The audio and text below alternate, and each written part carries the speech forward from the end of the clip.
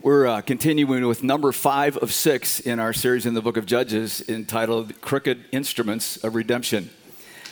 And this morning we're going to be talking about Samson. But our passage will begin this morning for the 7th time in Judges saying this. And the people of Israel again did what was evil in the sight of the Lord. Over and over and over. Many of you are familiar with the opening lines of Charles Dickens's Tale of Two Cities. It was the best of times. It was the worst of times. It was the age of wisdom. It was the age of foolishness. It was the epoch of belief. It was the epoch of incredulity. It was the season of light. It was the season of darkness. It was the spring of hope. It was the winter of despair. That does not describe the moral minefield that Steve has been picking his way through for the past 4 weeks in the book of Judges. It was not the best of times. It was the worst of times. It was not the age of wisdom. It was the age of foolishness. It was not the epoch of belief. It was the epoch of incredulity. It was not the season of light. It was the season of darkness. And it was not the spring of hope. It was the winter of despair. There was nothing best in it. It was all worst. And at the end of next week, it's going to get even worser. It's a book of moral messiness. And as a result of the messiness, moral mayhem. And if you think Ehud's 18-inch sword buried in the belly of a fat king until dung spilled out that Steve described so graphically for us a number of weeks ago. If you think that was pretty incredulous, the old saying, you ain't seen nothing yet, Samson's probably going to blow us away today.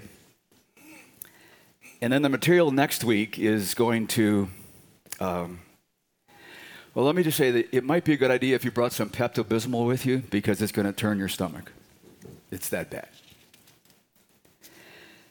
The life of Samson, as probably some of you know, has been pretty lucrative for movie makers.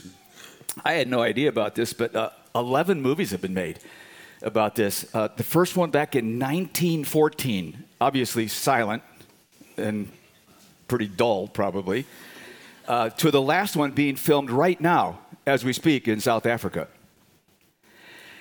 It makes a great script, right? Shaggy, long-haired muscle man chasing after bad women.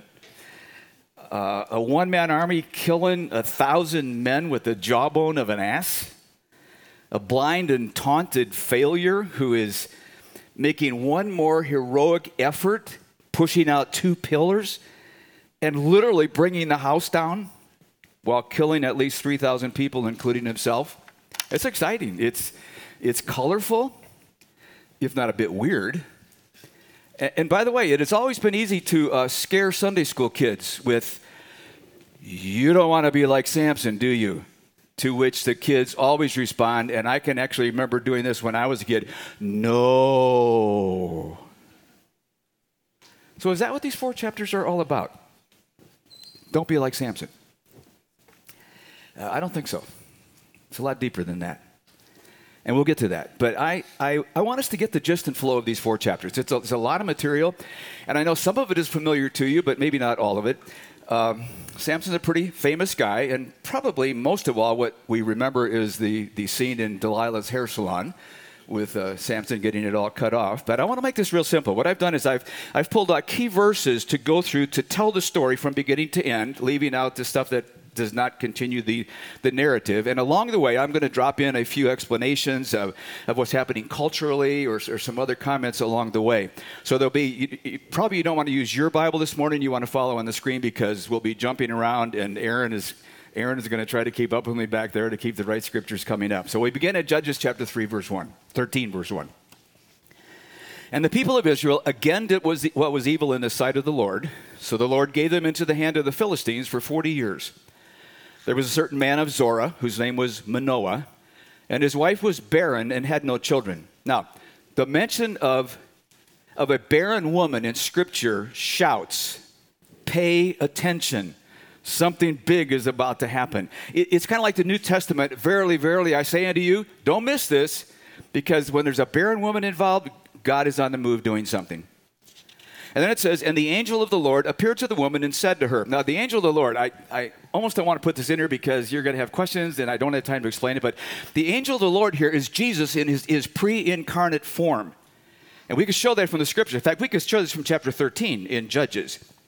But he had appeared to Abraham, and at the latest time had appeared to Gideon, and now he's appearing to Samson. And I think God is making a point here, because even the announcement of John the Baptist got only an angel, Gabriel.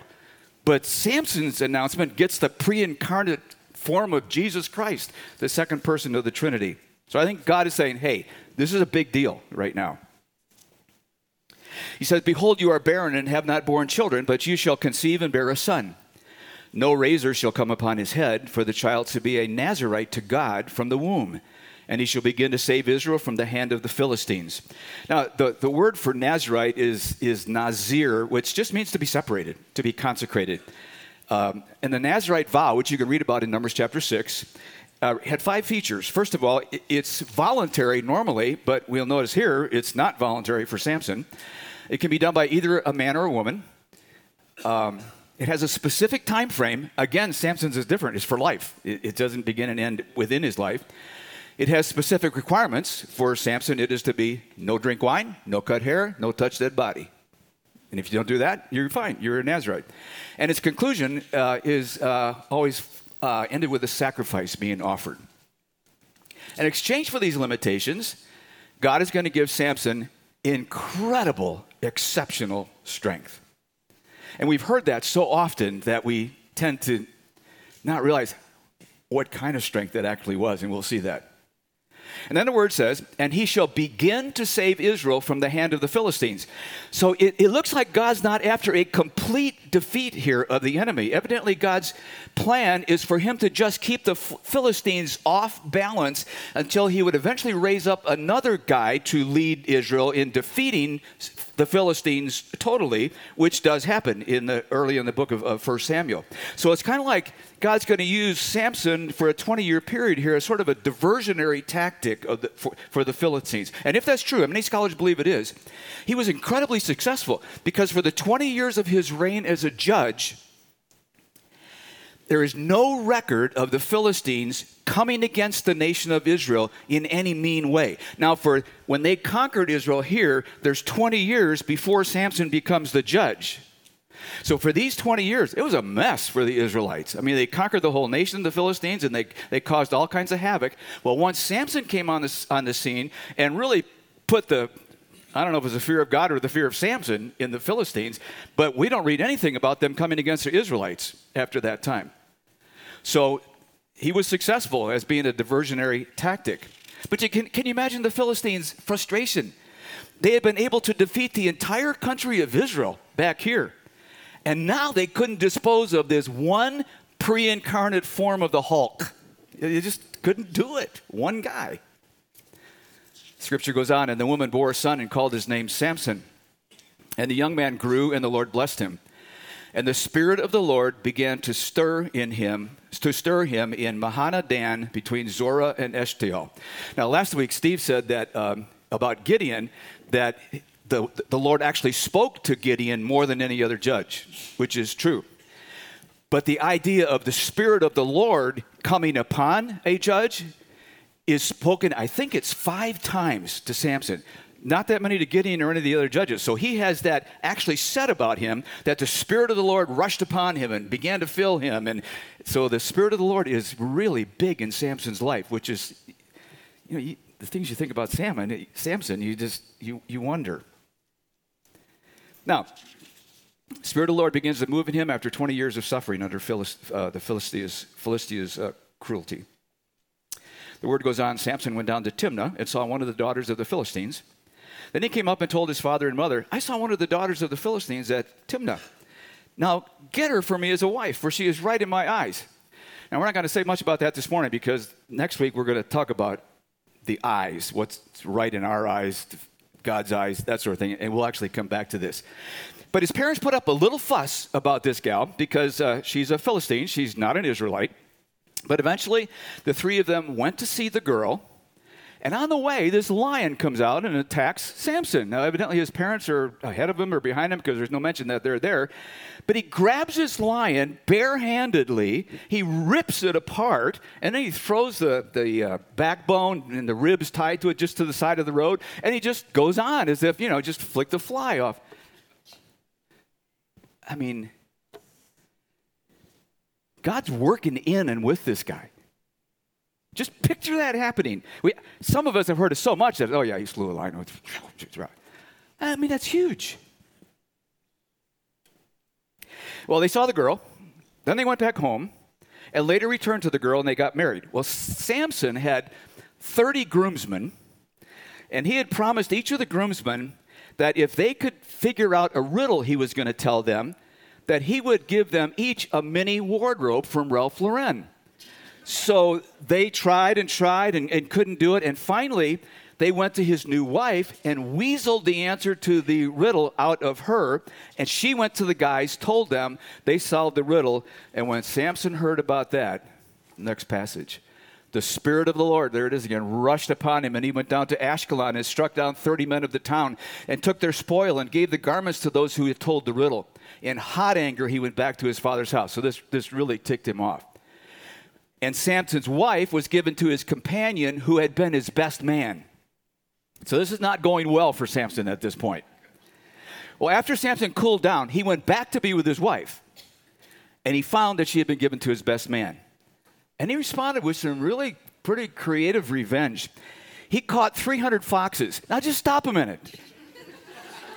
He caught 300 foxes. I mean, either this guy is an incredible trapper or a phenomenal Olympian or whatever, but he catches these foxes and he puts them in pairs and he ties their tails together and he puts a torch on the tails and lights the torch and he turns these 150 pairs loose to go into the harvest of the season, right at the last harvest, and they go in and they put on fire all of the stacked harvest, the stacked grain that they had already harvested, and some that had not yet been harvested was in the field. They went out there and burned all that up as well. Well, you can imagine the Philistines didn't take too kindly to that. So it's not too long after that 3,000 Philistines then come down to Israel, where Samson has now retreated, and they ask some of the Israelites to surrender Samson to them. And he allows himself to be bound and handed over. But he said to the Israelites this, "Swear to me that you will not attack me yourselves." They said to him, "No, we will only bind you and give you into their hands." See, they were scared. They had been under the Philistine rule for 20 years, and it had been pretty bad. They didn't want to do anything to irritate them anymore, so they're going to do what the Philistines say. Hey, give me Samson. Okay, we'll turn him over. So they bound him with 2 new ropes and brought him up from the rock. When he came to Lehi, the Philistines came shouting to meet him. Then the Spirit of the Lord rushed upon him, and the ropes that were on his arms became as flax that has caught fire, and his bonds melted off his hands. And he found a fresh jawbone of a donkey, and with it he struck 1,000 men. Now just stop again. I mean, I've read this story since I was a kid, and he killed 1,000 guys with a jawbone of, back in the King James, jawbone of an ass. 1,000 of them with this jawbone. Can you picture this thing going on? I mean, let's try to put it in maybe some of our terms. How about this? Samson takes a handoff from Matt Ryan at the Falcons' 5-yard line and runs 95 yards for a touchdown through all 832 NFL defensive players from all of the other teams suited up to stop him.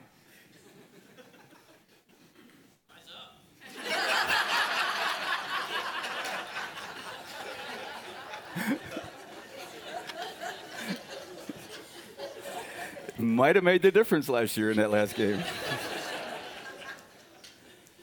It's incredible. Well, this single-man war started the 20-year reign of Samson. This is at the very beginning, over the Philistines. Then we don't hear anything for 18 years.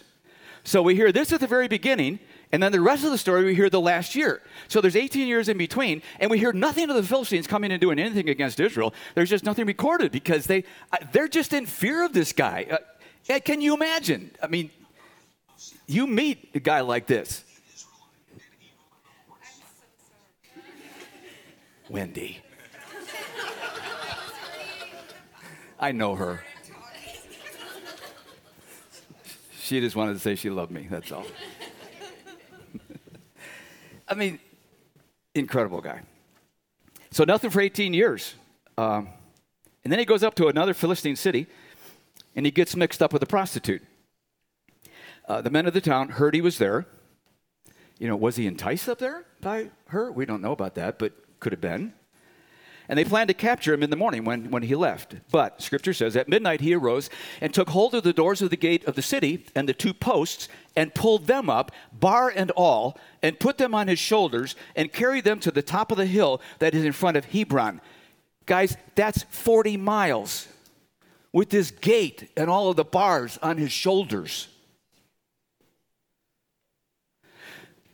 The Philistines would not have missed the symbolism of that.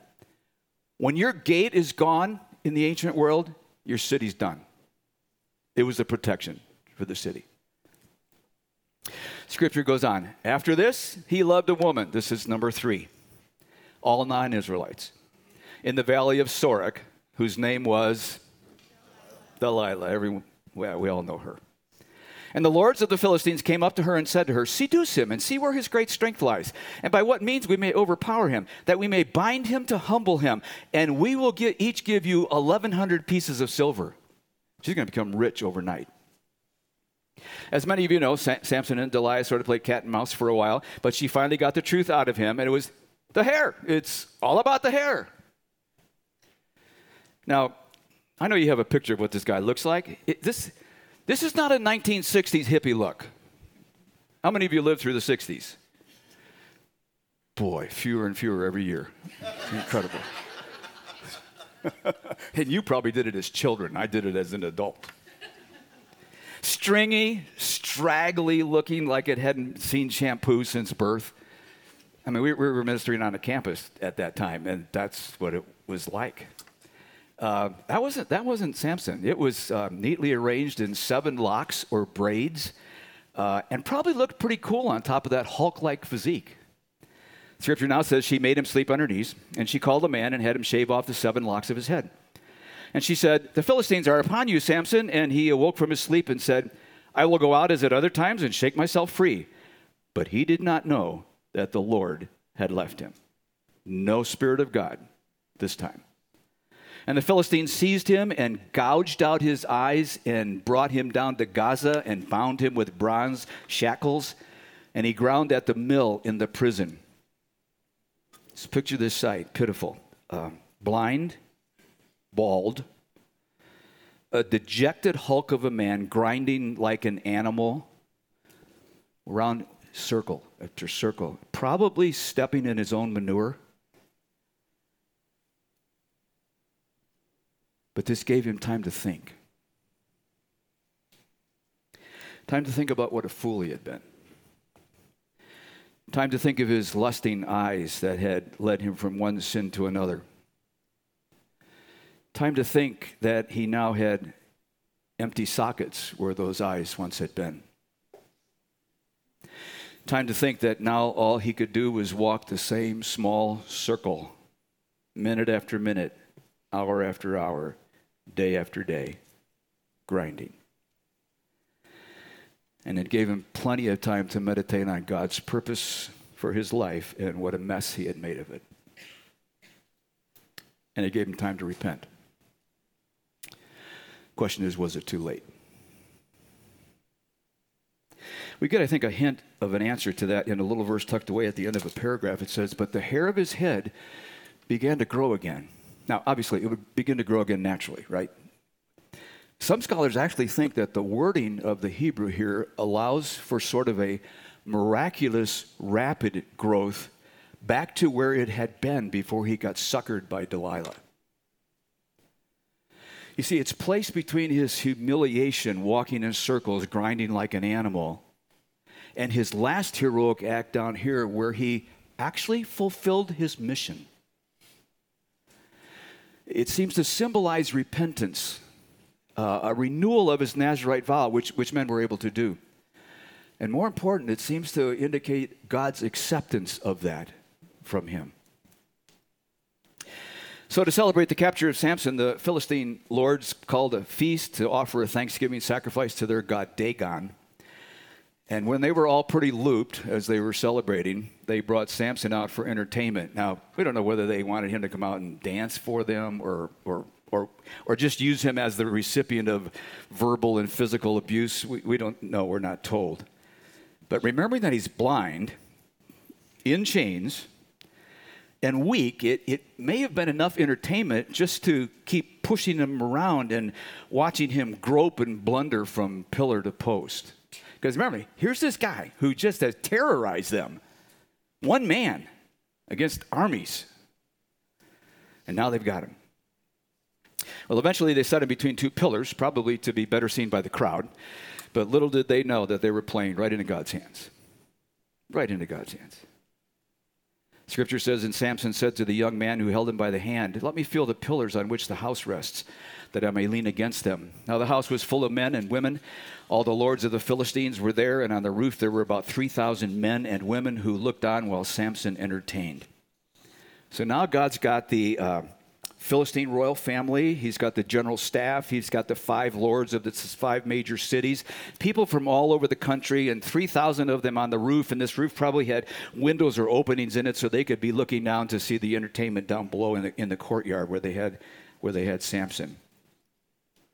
But more importantly, God's got a repentant, wayward judge ready to fulfill his purpose for God. And Samson called to the Lord and said, O Lord God, please remember me and please strengthen me only this once, O God, that I may be avenged on the Philistines for my 2 eyes. Now, you read that and it sounds just a little bit of self-centered and selfish. Let's get back at them because of what they did to me. But it's really in keeping with Samson always trying to draw the rage of the Philistines to himself and not to God or to the Israelites. Remember back when they came down for him and the Israelites had him, he could have said, hey, why don't you go out and fight those guys? But he didn't. He got them out of the back. Okay, bind me and send me out to them, and we'll take care of it that way. That's just the way he functioned as a judge. C.S. Lewis says this, there are only 2 kinds of people in the end. Those who say to God, thy will be done. And those to whom God says in the end, thy will be done. And in the end, this blind, humiliated, and shackled servant of God, walking in circles, grinding grain, repented, and said in his heart, thy will be done. And it was. And Samson grasped the 2 middle pillars on which the house rested, and he leaned his weight against them, his right hand on the one and his left hand on the other. And Samson said, let me die with the Philistines. Then he bowed with all his strength, and I'm guessing they could have seen the muscles bulge and quiver. And at that moment, he was filled with more of the power of God than probably ever before. And the pillars began to push apart, and then like a massive earthquake, the entire viewing stand collapsed. Scripture says, and the house fell upon the lords and upon all the people who were in it. So the dead whom he killed at his death were more than those whom he had killed during his life. How ironic, you know? At a celebration to honor his capture, he kills more people than he had in all the previous years. But that disaster so disrupted the Philistine nation that Israel, just a few years later, was able to throw off that yoke of oppression led by Samuel at the Battle of Mizpah. And the story ends, then his brothers and all his family came down and took him and brought him up and buried him between Zorah and Eshtaol in the tomb of Manoah, his father. He had judged Israel 20 years. Beloved, this is the word of the Lord.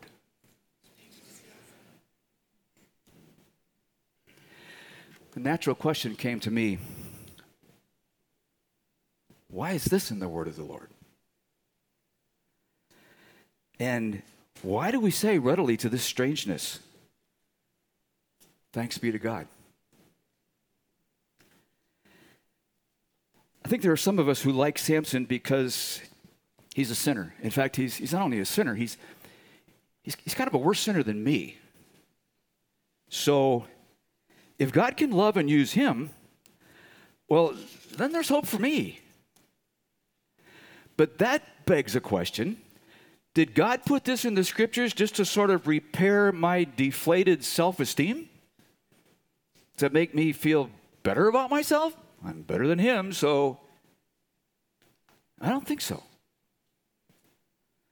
Hebrews 11 has been called the Faith Hall of Fame. And it's a shocker. You read it, and you find the expected biblical heroes. You find Abraham, you find Joseph, you find Moses, you find David. And then you read this. And what more shall I say? For time would fail me to tell of Gideon, Barak, Samson. And then these words, who through faith conquered kingdoms. And then it goes on and says more. Why is Samson in that list with no censure, only commendation? After the stuff we've read about him. I think there's one reason and one reason only. And that is to show the faithfulness, not of Samson, or even Abraham in the list. Not to show the faithfulness of Abraham. It's to show the faithfulness of God. You see, all of these stories are really not about men. They're about God being faithful to men. When we study the men and the women of the Bible, we study them to find God in the midst of their messy times and in the midst of their joyous times. Now I'm going to make a statement that I'm going to have to explain. The Bible is all about expected results coming through unexpected means. In other words, we expect something to happen, but then it comes through unexpected means. By the time we get to Samson in the book of Judges, we're expecting God to redeem Israel again. Because we've not only read, Israel again did evil in the sight of the Lord, but also, and God again raised up a judge to save Israel. And every time we've read that, he did it. He saved them every time. But then we get into this story and we begin to think, there's no way he's going to save Israel through this guy. He's too messy. He's too messed up. But God does. Because that's just who God is.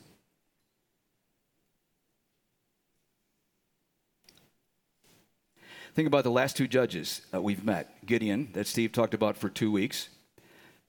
Gideon didn't blow it along the way.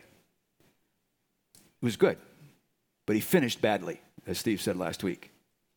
Samson blew it all along the way. But he finished well. But God teaches us the same thing for both guys.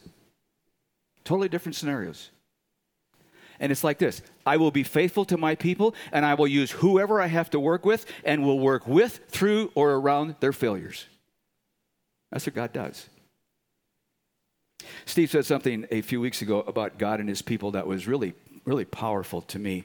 And I want to apply it to a different scene here.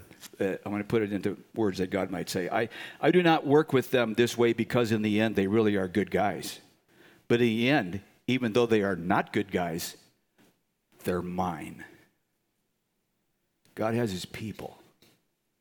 And he is faithful to his people, regardless of what they do.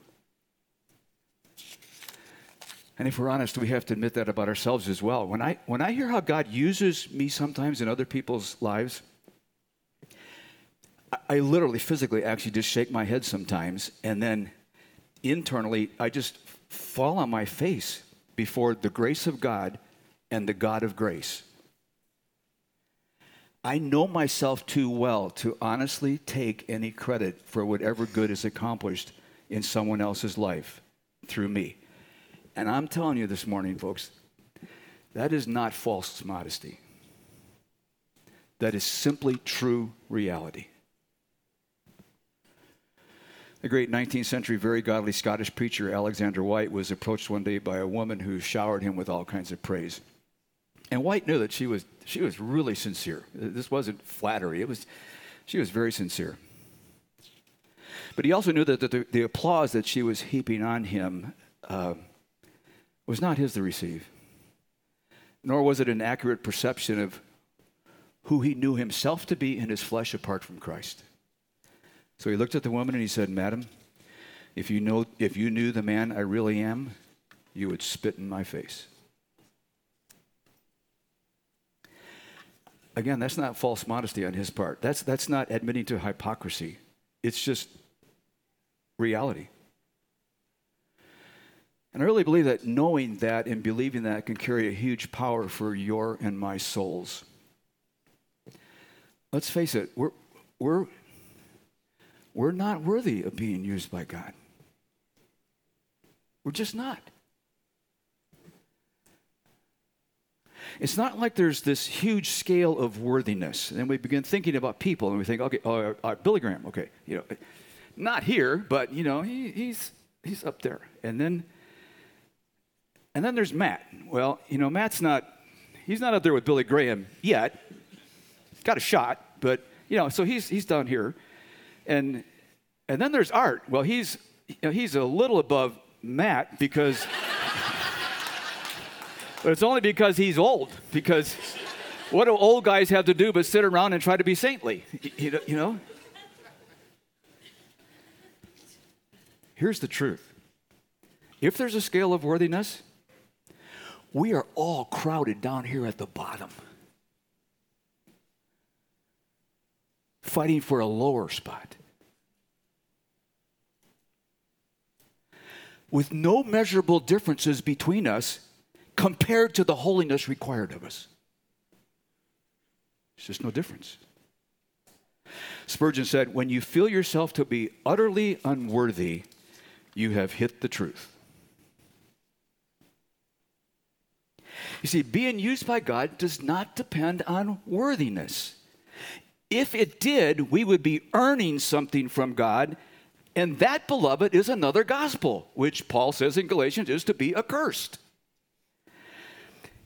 And I can't go into detail on this, but that's another gospel that I tried to live out for way too long.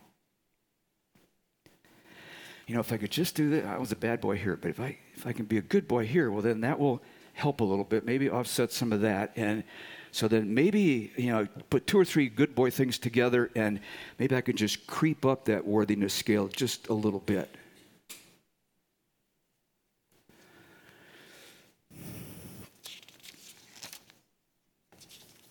I'm guessing I'm not alone in that. Some of you may be trying to live that way right now. You may feel like you're right there with Samson in the prison, grinding like a dumb ox. You may feel like you've made a total mess of your life. You may feel like God's black book is just full up with sins from your life, and that you have waited too long to submit to God and His will for your life. You may feel it's just too late. I have the best news in the world for you. The God of Samson has no such black book. What He has are open arms and a loving, tender heart, full of mercy, waiting for you to make the commitment to repent and to say, Thy will be done. Well, you say, if that's true, that's good news. I can just kind of live like I want, and God will overlook my Samson-like behavior as long as I come back and I repent and, do that again, and I can... Paul, shall we sin that grace shall abound? God forbid, he says. With as much kindness, but as much intensity as I can muster, I want to say to you, if that's what you think, that, because the grace of God, I can get away with, and then I just come back and repent, and I'm fine. I want to say to you that you don't understand God,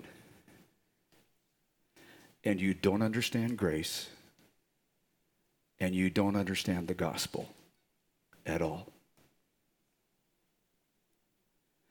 When we see a dude like Samson and see God hanging with him through all of his crud, and then realize that God does the same thing with you and with me,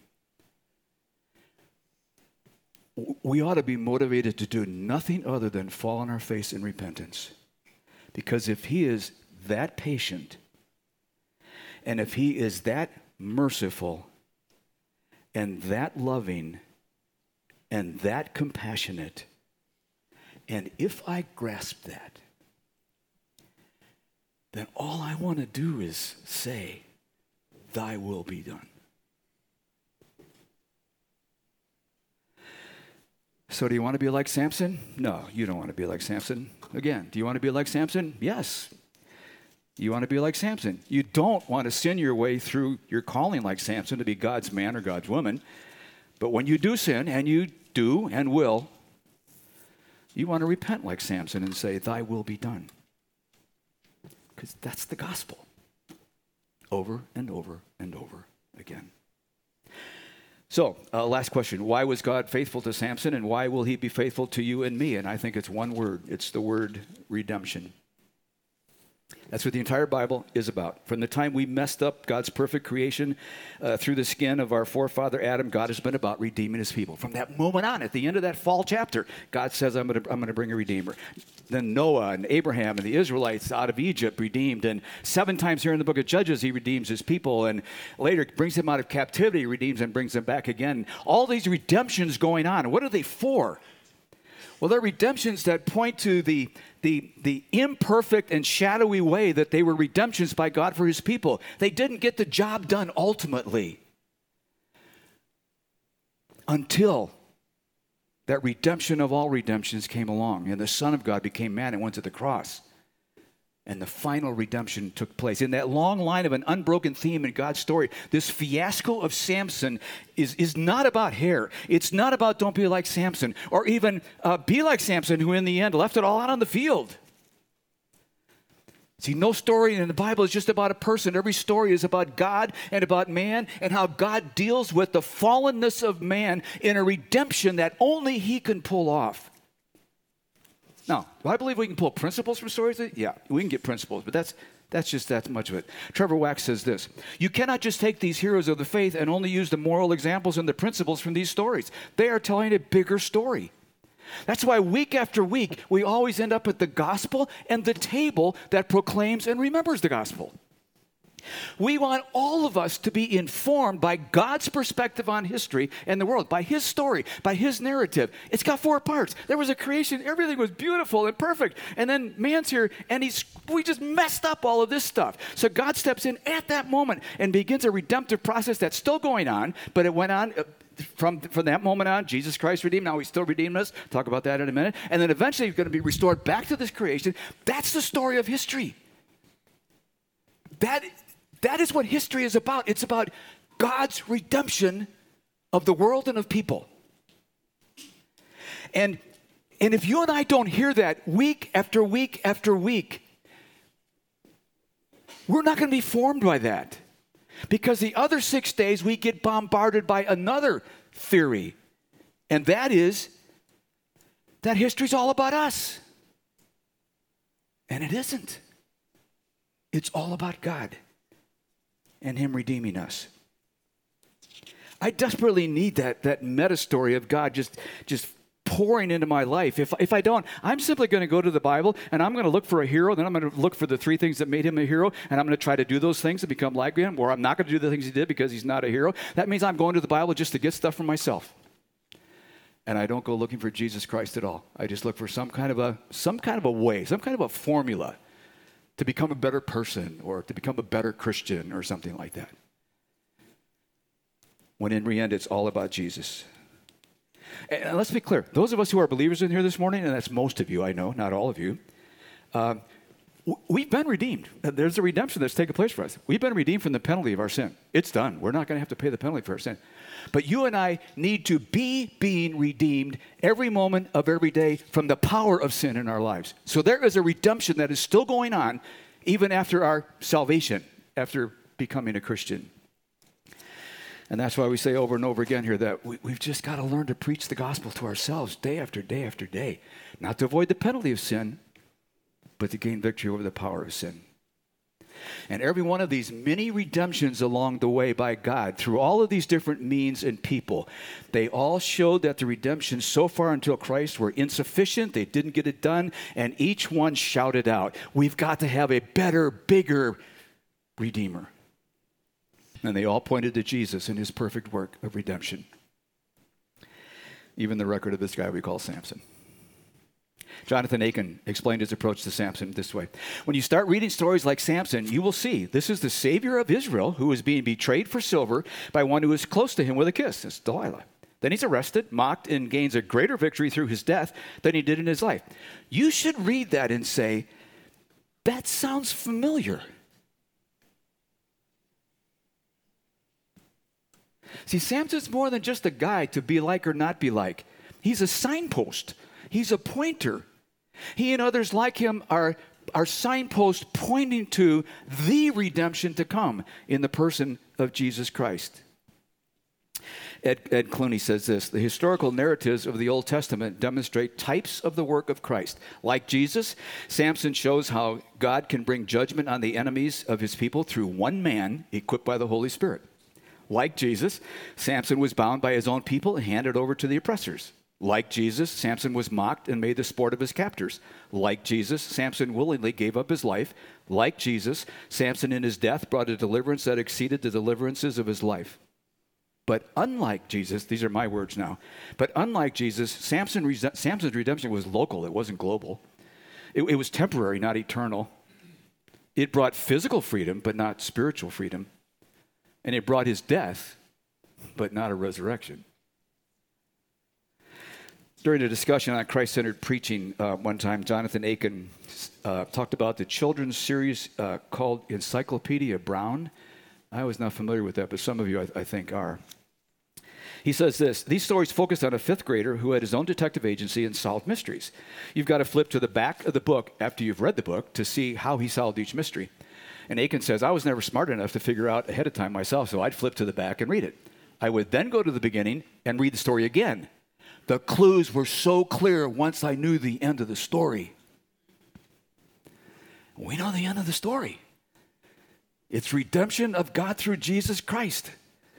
And it's redemption of a faithful God through Jesus Christ of us. Now, I talked earlier about a scale of worthiness where we're all congregated here at the bottom. What I didn't emphasize was that where we all are is based on our own worthiness. But there's another worthiness that changes all the rules. It's the worthiness of the second Adam, who undid what the first Adam did, who is Jesus Christ. And his worthiness explodes out the top of the scale. But he's not there alone, exploding out the top. He's carried a whole host of folks with him, folks who have said this: my worthiness is worthless. Yours is immeasurable. I want yours, not mine. And he says, it's yours. Join me. And because of that, when God looks for you, he finds you not in that mass of people all lumped here at the bottom of this scale of worthiness.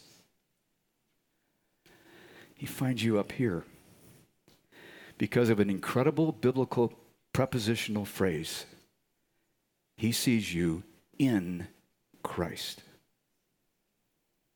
He sees you exploding out of the top of that worthiness scale, not because you are you, but because you are you now all wrapped up in the skin of his perfect Son, Jesus.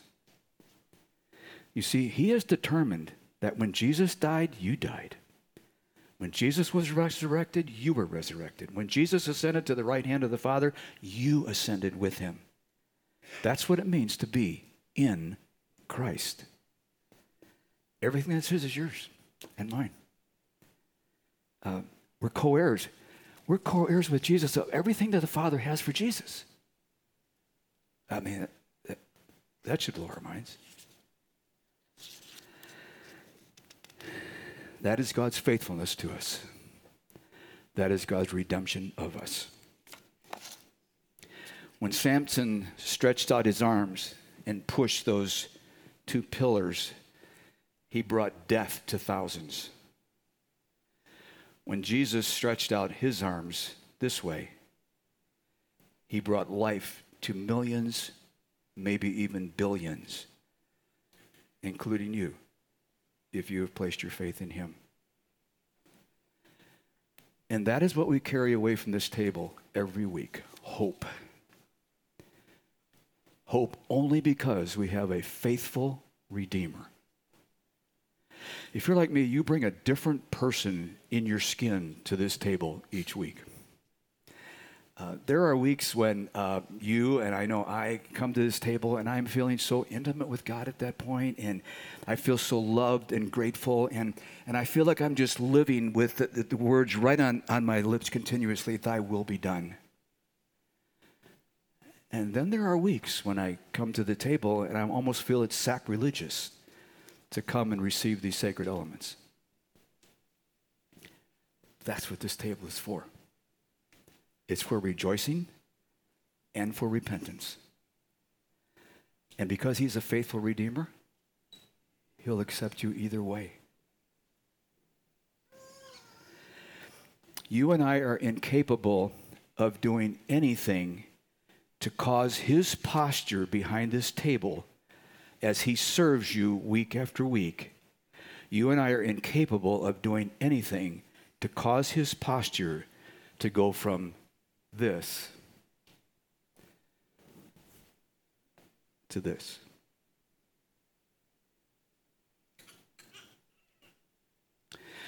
Even if you walked into this cafeteria this morning with no relationship to God, if your heart has been moved by his Holy Spirit to reach out to him this morning and to accept his redemption of you, if you've done that this morning, this table is for you to approach in repentance and faith. Let's pray.